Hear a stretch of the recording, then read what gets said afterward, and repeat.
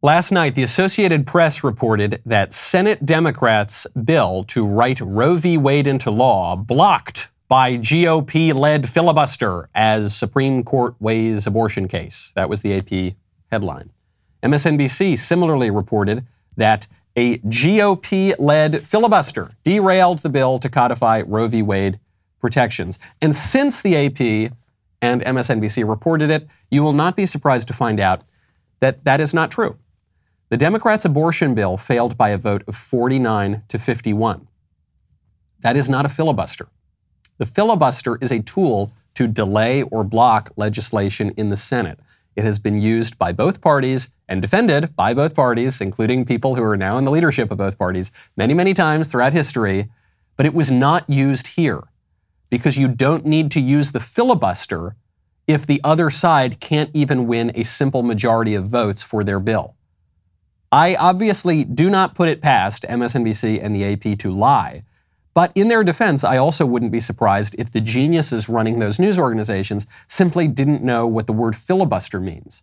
Regardless, contrary to what the AP and MSNBC reported, the bill did not fail because of any strange rules, any chicanery. It failed because most senators voted against it. And most senators voted against it because it would have outlawed virtually every abortion restriction in the country. It actually did not seek to codify Roe v. Wade into law. If that's all the bill had sought to do, the bill almost certainly would have passed because squishy Republicans like Susan Collins and Lisa Murkowski almost certainly would have voted for it. The bill went further because Democrats have adopted an extreme position on abortion that has absolutely no basis in the American legal tradition and almost no currency among the American people, just 6% of whom support it, which is why they're taking to the streets and throwing Molotov cocktails through the windows of pro-life pregnancy centers and screaming in front of the houses of Supreme Court justices and scaring their kids in the middle of the night. The pro-abortion movement cannot seem to gain any more power. It can't seem even to hold on to the power that it already has in the ordinary political process. So now they're looking outside the political process to mob justice in residential neighborhoods. I'm Michael Knowles. This is The Michael Knowles Show.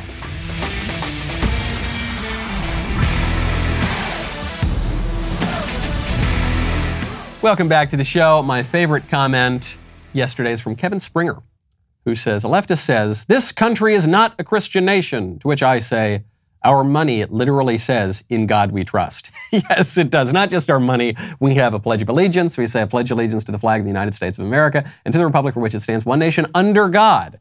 Our earliest national holiday in this country is Thanksgiving. To whom do you think they were giving thanks? It's pretty clear. Actually, later on, George Washington tells us to whom they were giving thanks. Our other national holiday, the 4th of July, what does that commemorate? It commemorates the Declaration of Independence. What does the Declaration of Independence say? We hold these truths to be self-evident that all men are created equal and endowed by their Creator. Who's that Creator? We're talking about the big guy. We're talking about God. It's a completely ahistorical argument to say that America is not a Christian nation, to say that Christianity is not the animating spirit of America. It has been from the very beginning. And so what the libs try to do is they take one or two lines from a private letter of Thomas Jefferson or the Treaty of Tripoli, where we were trying to convince Muslim pirates to stop stealing our sailors. And they take them completely out of the historical and philosophical context of the country, and it leads people astray. It's lots of wish casting from the secular left.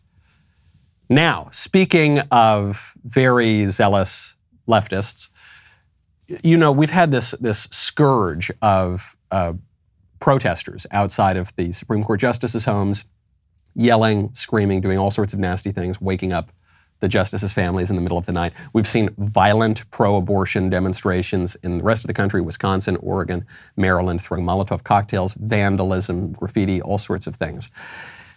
I want to make sure that we're not just in an echo chamber here. We're not just talking to ourselves. So I'm bringing on someone who I suspect is more reasonable than Joe Biden. I hope he's more reasonable than Joe Biden. This would be David Pakman. David coming back to the show, nationally syndicated progressive talk show host on TV and radio. David, thank you for coming back to the show. The first time went so well, I had to come back for seconds. I knew it. That's why we invited you back. And listen, I was disheartened to see that Joe Biden and Jen Psaki would not condemn the protests at all hours outside of the justices' homes and residential neighborhoods before their families. I suspect, I mean this sincerely, I'm not being facetious at all. I suspect you are more reasonable than the staffers at the White House now. Can we at least agree this is bad? It is bad to protest outside of Supreme Court justices' homes? Well, so I suspect you want to have a good faith conversation about this. Is that a fair assessment? So we can speak freely here. You're not just looking to play gotcha here. I'm not. No, I really okay, not. All right, That's not what we do on this show. So let's see. This is not a protest technique I would employ, right? But I have a large platform online where I'm going to reach way more people than going to anybody's house. So like my personal thing is, this is not a protest technique I would employ. Let's go through like legality, morality, ethics, etc. Yep.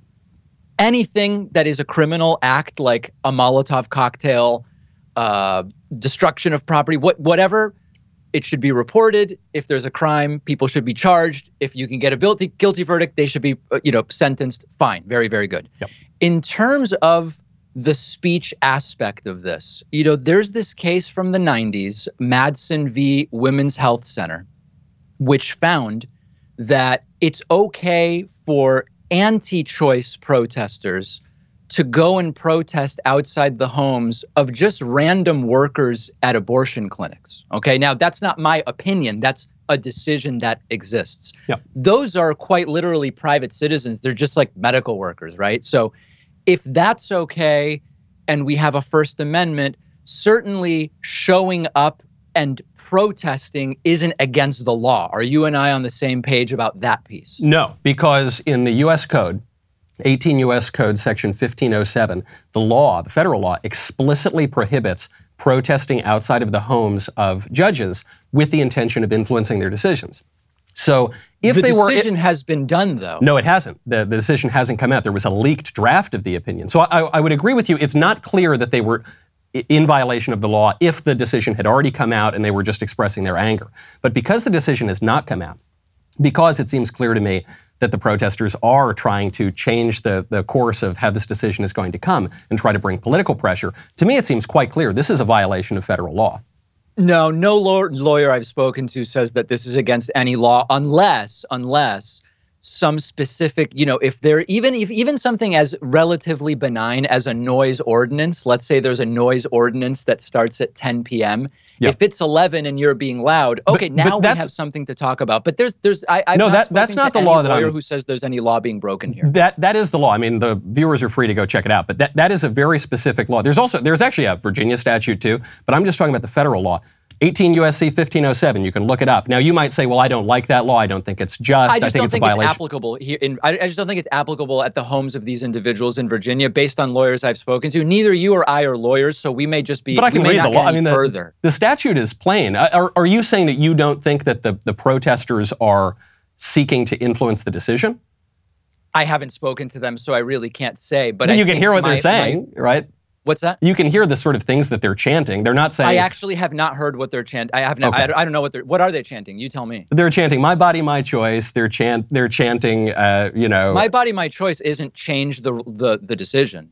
Of course it is. That's just their opinion, right? My body, my choice. They're chanting in support of the ruling that will be overruled by the Dobbs versus Jackson Women's Health Organization case. Listen, I think that if we want to get into the minutia of this at the legal level, I think you would have a hard time arguing that legally saying "my body, my choice" is equivalent to saying "change your decision." So I don't know. David, that this is the best path for us. What would they be doing outside of the justices' homes before a decision comes out, after a leaked opinion? Expressing their opinion. I mean, listen, legally, I don't think you're going to win on that. I don't think you're going to win on legally they were breaking the law because they said "my body, my choice." It seems very weak. No, David, they're not merely saying "my body, my choice," and they're not merely posting some opinion online. They're going to the homes of these people.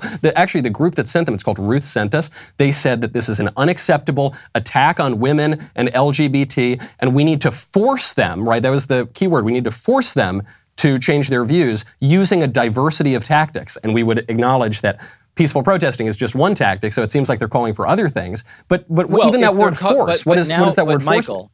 Now you're blending, now you're saying, well, they've used peaceful protesting, but they're calling for other things. No, but so they've broken. That isn't my problem. No, I mean, I think that that is a separate issue. But the very fact that the organization that sent... I'm sorry? But you introduced it in this conversation. That's a problem as well, that they're calling for a diversity of tactics. But the chief problem that we're discussing here is that the organization that is taking responsibility for sending the mobs to the justices' homes says we need to force them to change their minds. We need to force them to not attack women and LGBT and all of the other minority groups that they're discussing. So even the word force would suggest to me that they are attempting to influence the decision and therefore are in violation of this law. Yeah, I'm not trying to skirt the main point you're trying to make, which I am unsure I can identify, but I haven't seen that specifically said, so it's just hard for me to comment on it. I can you're pleading ignorance on this point. No, I'm not pleading ignorance. What I can speak to is, if any crime has been committed, charge them. Okay. I'm totally with that. I'm totally with that. Yeah. Okay, that makes sense. Do you think now, from your perspective as a reasonable Democrat, if you were advising Democrats... I'm not a Democrat. I've never been associated with the Democratic Party. Really? Are you in any party, or you're just independent? No. Yeah, I'm just independent. You would generally vote for Democrats, I would assume. I vote for more Democrats than Republicans. I don't care about parties, though. I see parties essentially almost like corporations that justify their own existence to just continue existing in opposition to the other party. Do you really vote for Republicans? I voted for many. There's lots of nonpartisan local elections where I later found out some of the people were not Democrats. But I mean, it's kind of neither here nor there. Okay. But you're not formally in the Democrat Party. If you were advising a Democratic candidate, or any candidate for that matter, who is on the left, would you advise them to continue running on this issue of abortion, on this issue of, for instance, the bill that the Democrats last night tried to pass, it failed in the Senate. They said it was to codify Roe versus Wade. It actually went further to create even more abortion protections. Would you advise them to run on this issue in the midterms, or to back away from it in the midterms? So run on it. I think that from a political strategy standpoint, there's two options. One would be run on the bill that failed yesterday. That doesn't seem like a good idea to run on that. Yeah. I think where there is, based on public opinion about abortion being as in favor of it as ever before during the Roe v. Wade era, public polling is now in the 60-70% of Americans believe abortion should generally be legal in most cases. That's not in every case, but in most cases. Based on that, it seems to me it would be prudent to run on, we need to get the government out of medical decisions between women and doctors. I mean, and again, you and I are never going to agree on something like, when does life begin? That's a different...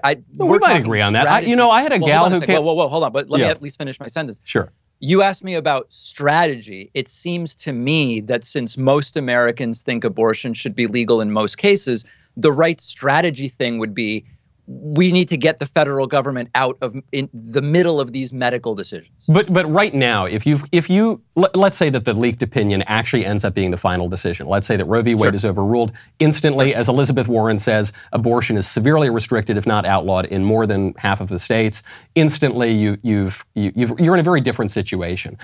Knowing that there are all sorts of polls. There's polls that show that 94% of Americans reject the absolutist view of abortion held by some Democrats. There are polls, as you cite, that show that when you ask the question, do you support Roe versus Wade broadly, then there is some majority of Americans that broadly want some abortion liberality. Michael, that's very mealy-mouthed. I mean, let's just be honest. Asked the same way, over the last 50 years, support for Roe v. Wade has continued to go up. Fair? Well, it depends how you ask the question. If you ask the same way over the last 50 years, if you ask, it has gone up. If you ask the question in a way that is, I think, hiding the reality of abortion and is just talking about the decision Roe versus Wade, then sure, there's broad support for it. But if you ask the question and you say, do you support this type of abortion? Do you support this type of abortion? Do you support? Then the support is much smaller. This is why the bill failed yesterday. You're creating distinctions only to create doubt, when the point I'm making is, over the last 50 years, generally, overall, should abortion generally be legal in most cases? But support has gone up. You can admit that and still be against it. No, but David, the problem is the devil is in the details, because I've got a poll right here that goes into depth on different aspects of abortion polling. That depending on how you depending on how you phrase the question, you get very different answers. So I guess my point is this: according to some of this polling, very few voters and very, very few independent voters support abortion as a top policy issue. It does not seem to motivate a whole lot of people to go to the polls.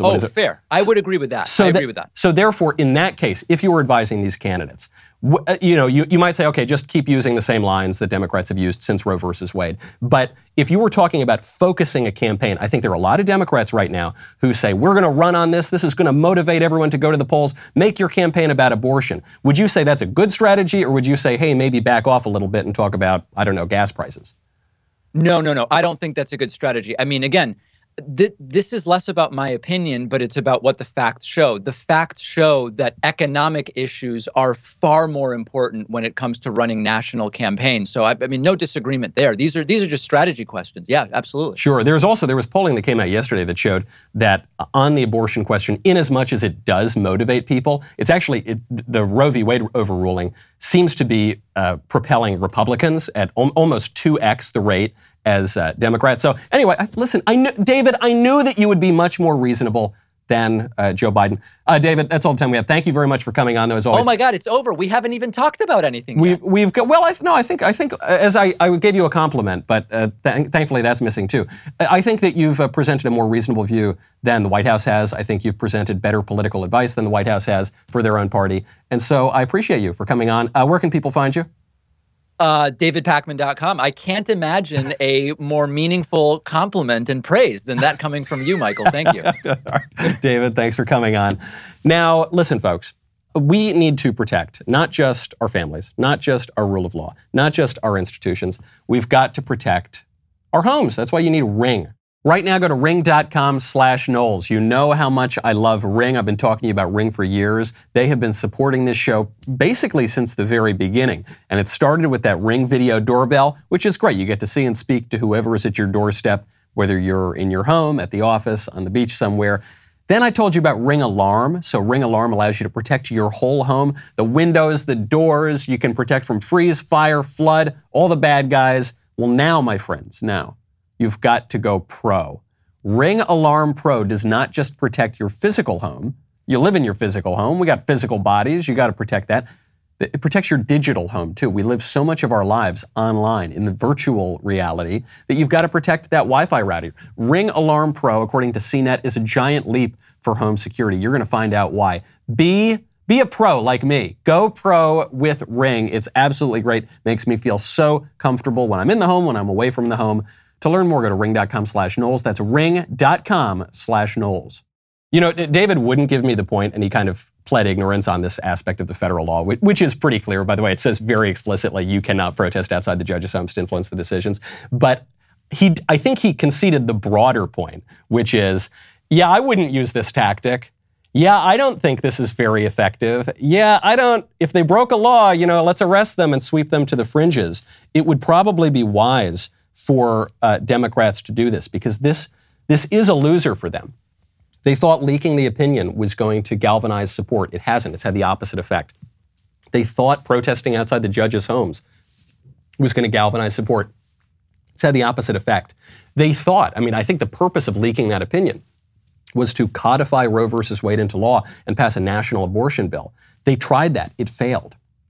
And it didn't even fail because of the filibuster. It failed because they couldn't even get a bare majority of people to vote for it. And so now they're left screaming into the void. There was I don't know his name. There was a guy who popped up, something. He popped up on Twitter. He went viral yesterday. Some people said he looked like a deep fake of me, like a kind of bizarro world version of me. And he expressed what I think is the very common anger and very incoherent anger of the libs over Roe v. Wade. I have a question for the Department of Justice. When Amy Coney Barrett said she'd uphold Roe v. Wade in her confirmation hearing, she lied. Lying under oath is perjury, and perjury is a federal crime.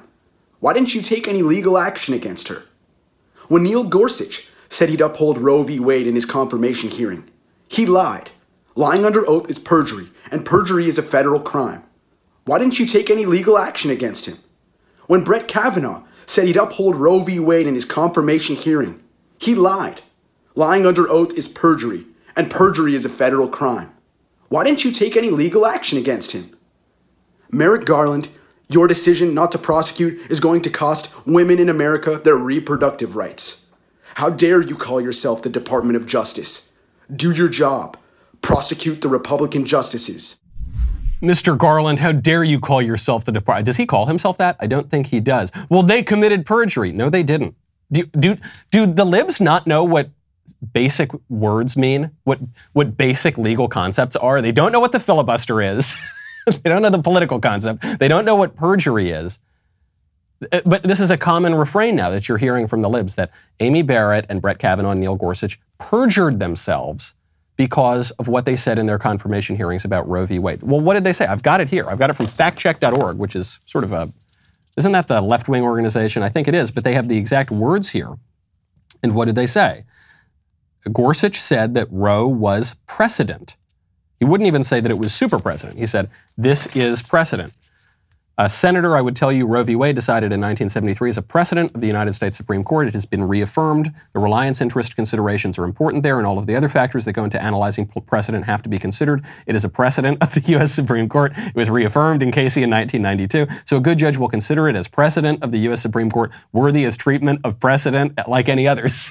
And Kavanaugh and Barrett did the same thing. They didn't say, I will uphold Roe v. Wade. I will uphold Planned Parenthood v. Casey. They said it is precedent. It should be treated as other precedents are. And sometimes you uphold precedents and sometimes you overrule precedents.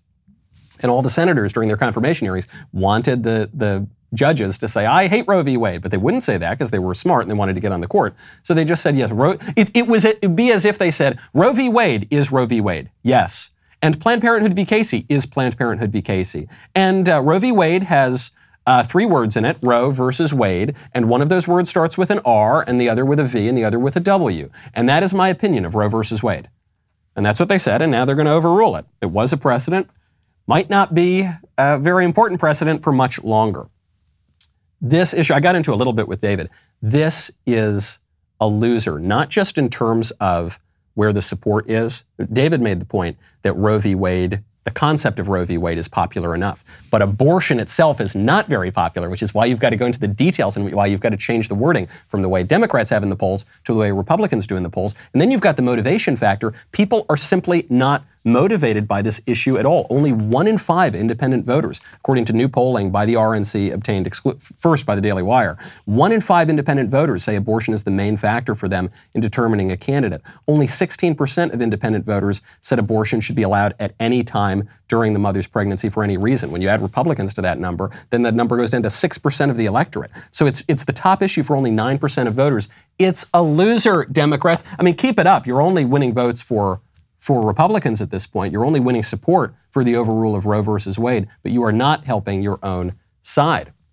All right, now speaking of life and death, you got to go check out Fabric. Right now, go to meetfabric.com/Knowles. Do the responsible thing, parents, okay? Time to finally cross off one of the most important things on your to-do list.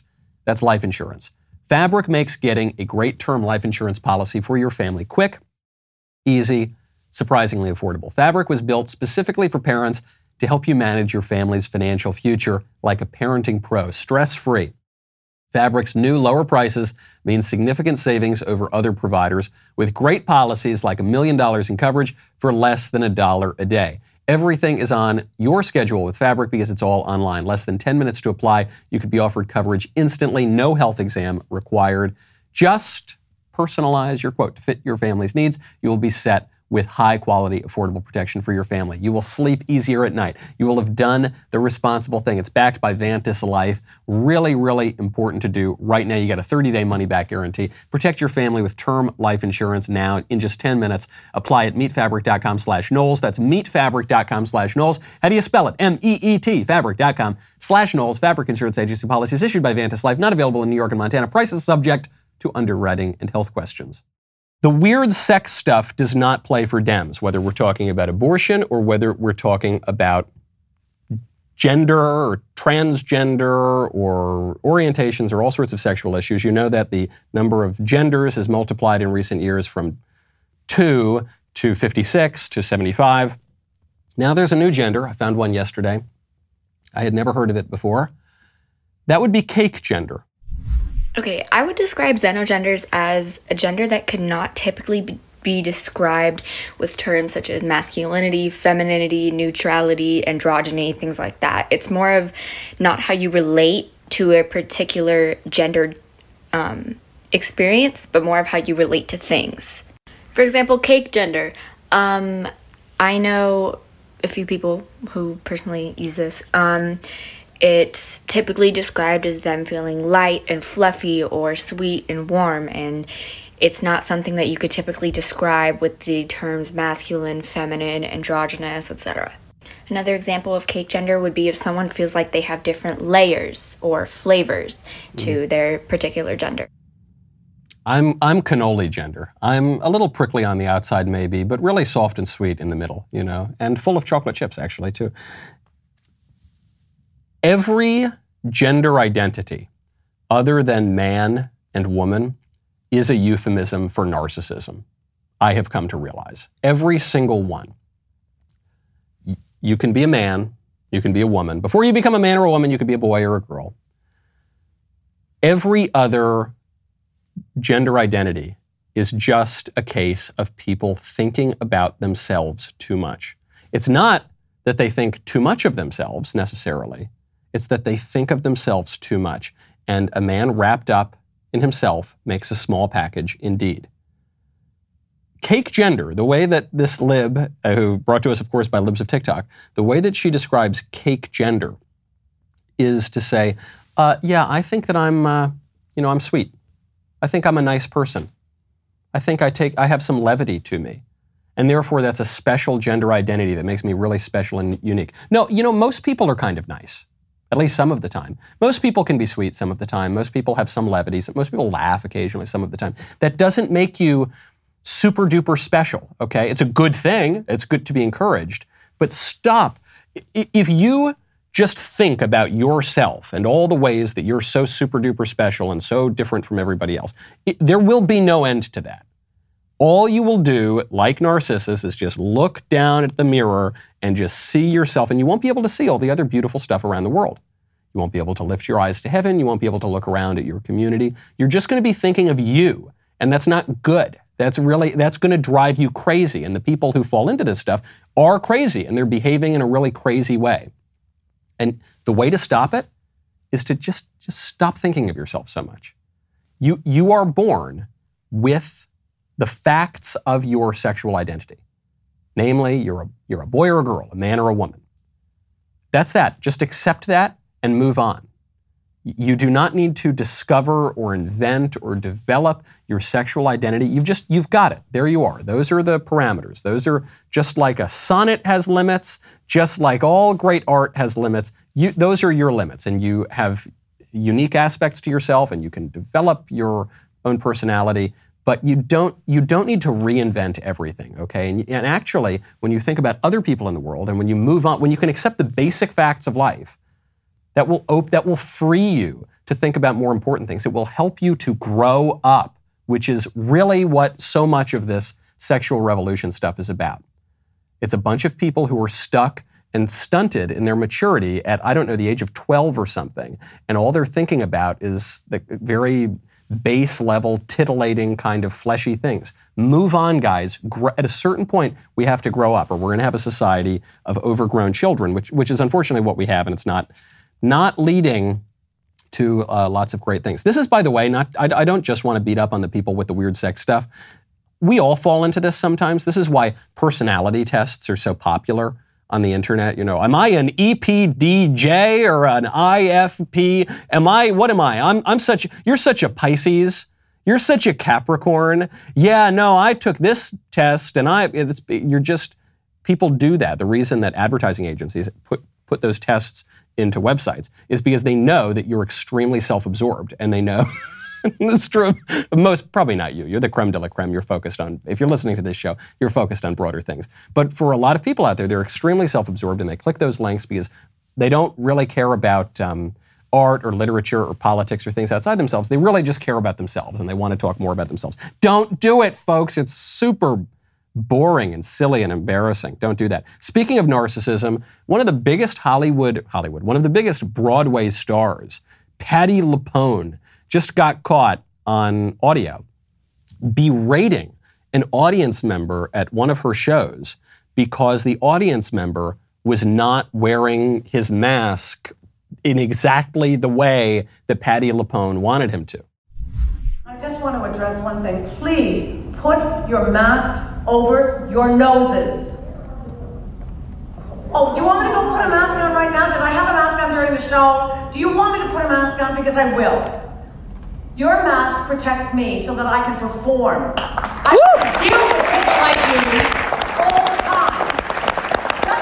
And you, Mr. right next to her, put your mask over your nose. That's why you're in the theater. That is the rule. If you don't want to follow the rule, get the f*** out! Woo! Get out! Woo! Leave!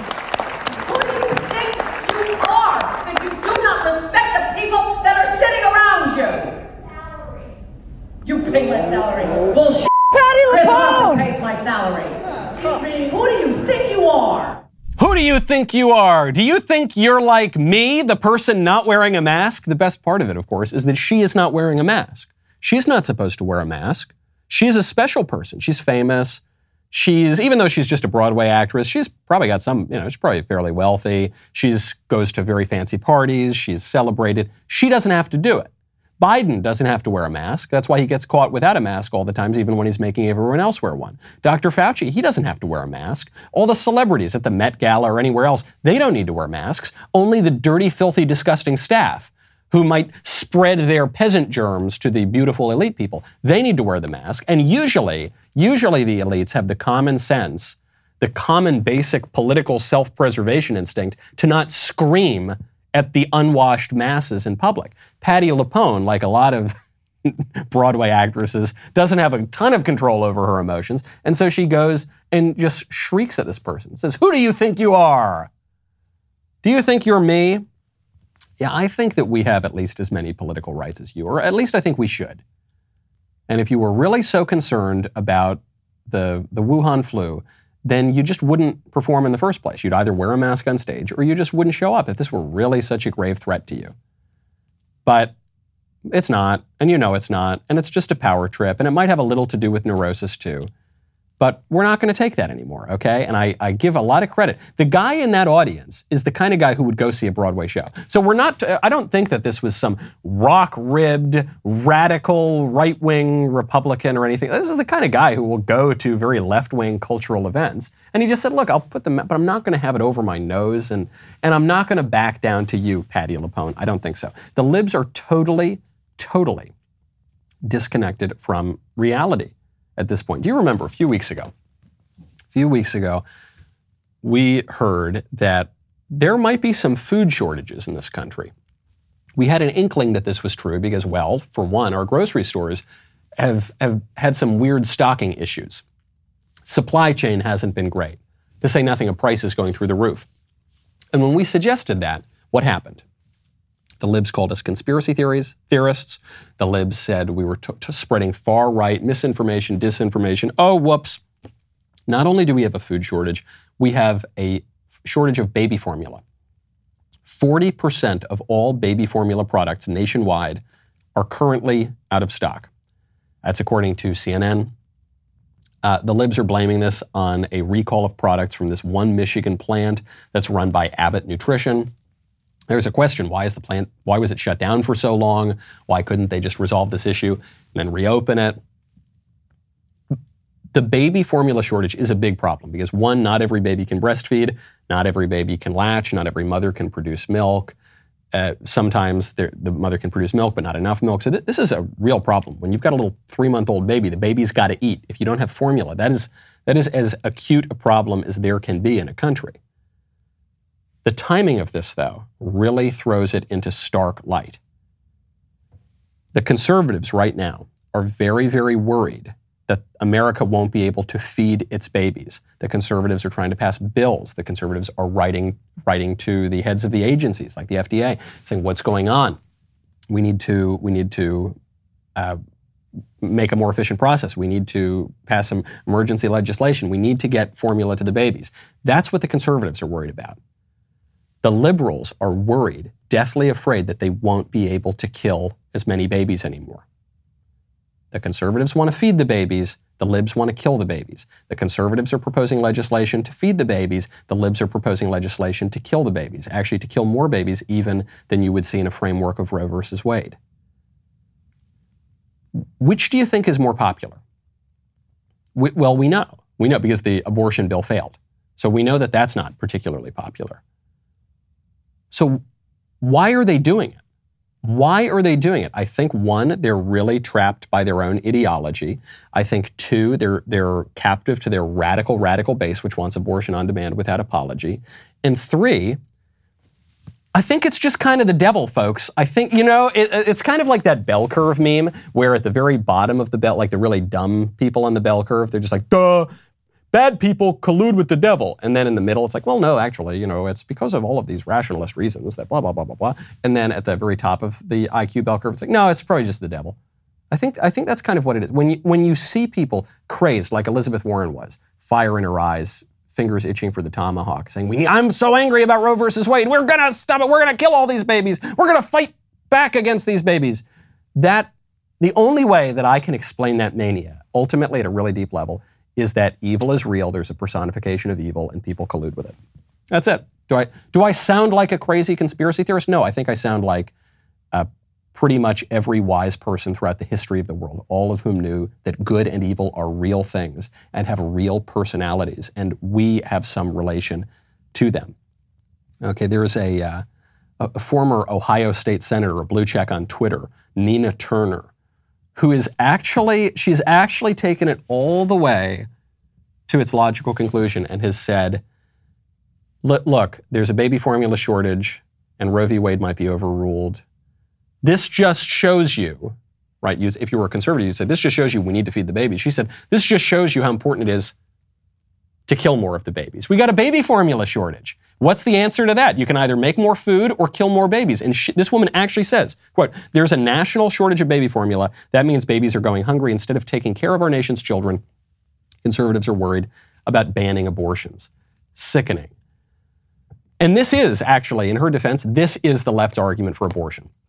The left's argument for abortion is if a baby might suffer ever, if a baby might have any hardship in his life, it would be better to kill that baby than to let him live and be adopted by parents or whatever.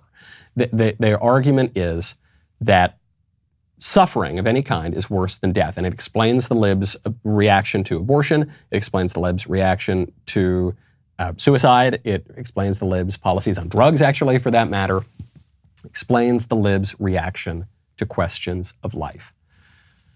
Now, tomorrow is the mailbag.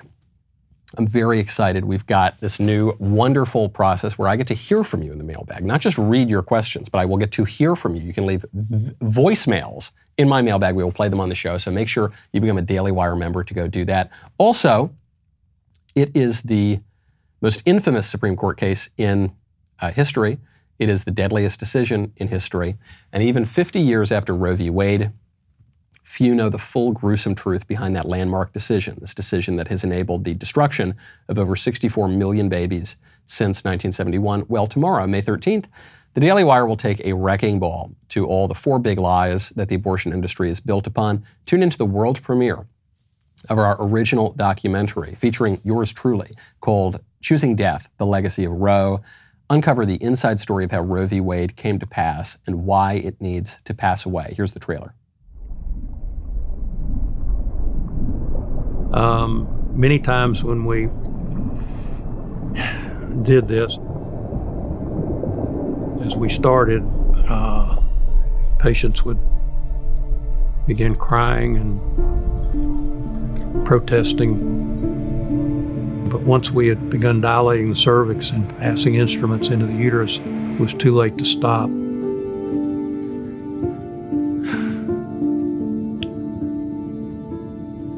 I was handing hush money to women who we had left pieces of their baby. We had put these women's lives in jeopardy. We had put their lives at risk, and we were literally giving them a check for $800. And for a poor woman, $800 is a lot of money. I mean, there have been so many moments in the last decade plus of going undercover in abortion clinics myself and seeing just heartbreaking things. Women vomiting in the hallway of an abortion clinic, crying out in pain. The late-term abortionists talking casually about how they would literally leave a born-alive baby to die. Or if you deliver the baby in the toilet, then you pick it up and stuff it in a plastic bag and bring it to us. Babies are being born alive, and the backs of their necks are being slit. They are being drowned. Their necks are being snapped. It's happening more often than people want to think about. These abortion facilities, these abortion providers, these doctors, they don't care about these women. And you're realizing you're watching in front of your own eyes play out America's greatest horror story, which is how we butcher children in the name of choice.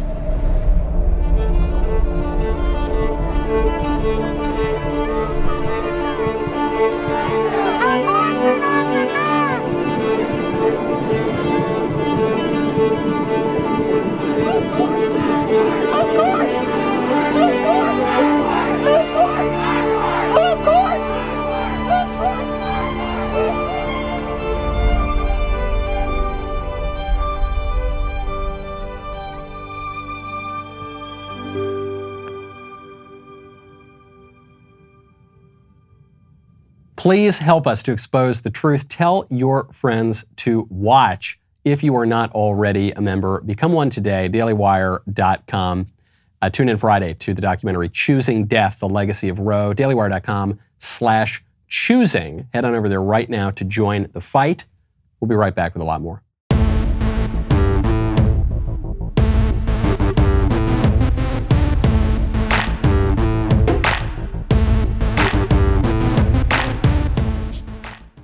We've got food shortages, we've got inflation at record highs, we've got gas prices at record highs, we've got immigration, especially illegal immigration, at record highs. We've got the first major war in Europe since World War II.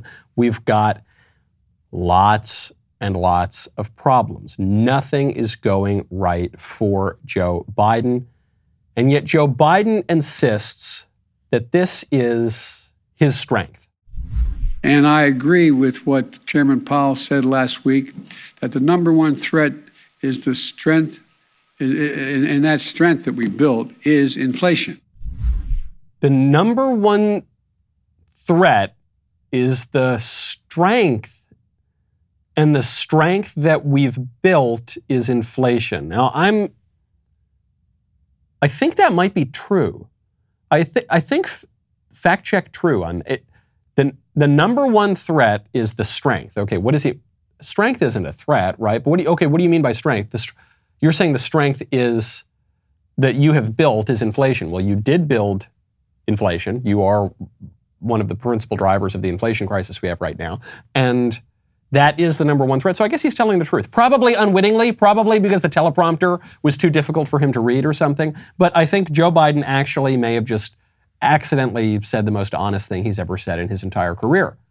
Yes, this is the threat. This is a major threat to the country, disproportionately to people at the lower end of the socioeconomic spectrum, and it's a big threat to his presidency. And it's why the Democrats are running scared here. I think it's why, in large part, they tried to shift away from the economic problems to a cultural issue like abortion, and then abortion didn't work for them. Then it turned out that was actually a loser too. So now they're trying to shift and say Republicans want to get rid of contraception. They're making this argument. They're saying if we overrule Roe v. Wade, then they're going to overrule the Griswold decision, which found a constitutional right to contraception. They're going to outlaw interracial marriage. They're truly grasping at straws because they know that this is a loser. They know that the midterms right now, unless there is widespread voter fraud, which there might be. There's a great new movie out by Dinesh D'Souza called 2,000 Mules. I actually haven't seen the whole movie yet, so I want to wait to comment on it until I can finish the movie. But there's, as we've said, especially on this show, as we've said from the very beginning, since election night 2020, lots of questions about that election, lots of weird stuff, lots of obvious violations of the law in certain states in how the election was conducted. That's not good. If we don't get our election security under control, then it's not going to matter how much momentum we have going into the midterms or into 2024. But assuming that we can get that under control, which we have in certain states at least, it's going to be a blowout. Assuming nothing changes, it's going to be an absolute blowout for Joe Biden and for the Democrats. I think a lot of people right now are looking back on those Trump days, those days of Republican rule, quite fondly. I think people want Trump back. If not in the White House, though probably that too, but if not in the White House, certainly on Twitter, which is why Elon Musk is now saying, this is really breaking news, Elon Musk is saying he would gladly reinstate Trump's Twitter account. I guess the answer is that I would reverse the perma ban. Obviously, I don't own Twitter yet, so this is not like a thing that will definitely happen, because what if I don't own Twitter? But my opinion, and Jack Dorsey, I want to be clear, shares this opinion, is that we should not have perma bans. Okay, great. Done. Why is he doing this? One, because it's the right thing to do. Elon made this point explicitly, said, I think it was morally wrong to ban Trump. But he's also doing it, and this is a real message. If you're not a true rock-ribbed conservative, constitutionalist, patriot, whatever word you want to use, at least let me appeal to your self-interest right now. The issues that conservatives are running on are winning issues. Having the ability to speak freely on social media, that's a winning issue. The libs have a losing position on that. The conservatives have a winning position. Pro-life or pro-abortion, look at that vote yesterday in the Senate. The pro-life side is the winning argument here. Okay? The restricting immigration, that is a winning argument. Poll after poll after poll shows it. The stop printing money, it's sending it to all people all over the world and actually maybe focus your resources at home. That's a winning argument. Stop letting Dr. Fauci govern the country, get rid of all the stupid COVID stuff. That's a winning argument. All the conservative arguments are winning. Even just from your self-interest, you should be siding with the conservatives. If you're in the middle, if you're a squish, if you're an independent, it is in your interest to side with the conservatives. For goodness sakes, even Whoopi Goldberg agrees on this point, especially on the point that Elon just made. Whoopi Goldberg, on The View, she is a very left-wing lady. She just said, yeah, if Elon wants to put Trump back on Twitter, that's probably the right thing to do. Listen, Donald Trump wants to be on Twitter. If people want to listen to him, fine. Because that's what it is. That's where we have said to people, you have the right to say whatever you want to in this place. We've let it go. And when it suited us, it was fine. And when it doesn't suit us, it's a problem. So right, Whoopi. You tell them. That's right. Yes, if people want to listen to Donald Trump, who is, by the way, who is not some fringe, radical, extremist, dangerous. He's a former president of the United States, for goodness sakes. He's been a celebrity for 40 years. He's a very well-known cultural figure. If people want to hear from him, they should be able to hear from him. It's not just crazy right-wingers who think that. A lot of liberals think that too. A lot of Democrats think that too. That's why the Democrats are getting crushed in the polls right now. You want to talk about issues of freedom? Senator Cruz just proposed a phenomenal new bill. This is the, wait for it.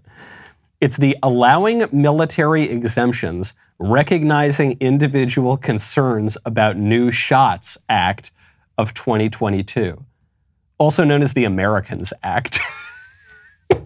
That, boo, Senator Cruz, that acronym is too good. It's too good. You know, politicians love acronyms. That's a really good one, and it's a really great bill. Senator Cruz and a group of 13 GOP senators, so 14 total, have introduced this bill to protect military service members from punishment for declining to get the Fauci ouchie. This is a good idea because Joe Biden wants to punish conservatives, largely conservatives, but anyone who has an opposition to taking this experimental drug that doesn't do what everyone told us it was going to do to protect against the virus, which isn't nearly as bad as everyone told us it was going to be, which is just to protect people from having medical experiments done on them, okay, especially our service members. It seems like really basic stuff. And there have been lots of military members who've been discharged already over this issue. So this bill would protect them allow them to go back into the service. This bill would protect people who are still holding out in the service, who don't want to take this dumb shot. Really great stuff.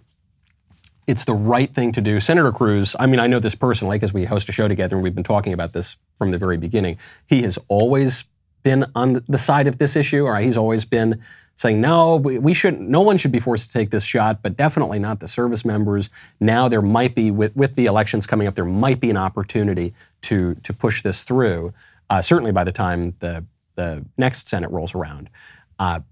Every Republican should be running on this. Every Republican. Not only because it's the right thing to do, but because it's a winning issue. The reason I brought David Pakman on the show today was not to debate abortion. We debated abortion with Bronte Remzik last week. You can go watch that debate. It's online. I felt she gave a very honest view of her ghastly side of the argument, and I appreciated her coming on. The reason I brought David Pakman on today is because I know that he's got some at least reasonable political instincts here. And I wanted to see, David, are you going to defend people showing up at judges' homes and screaming and shouting? Are you going to defend this extra political kind of, vandalizing pro-life centers? Are you going to defend Democrats running on the issue of abortion? And to his credit, he said, no, I'm not. I'm not. It's a bad idea. Don't do it, guys. Come on, back off it. I hope that the Democrats don't get the message. I hope Republicans hold firm. I hope a lot of people in the middle catch what's going on right now and see these two visions of the country and side with the people on the right. I'm Michael Knowles. This is The Michael Knowles Show. See you tomorrow.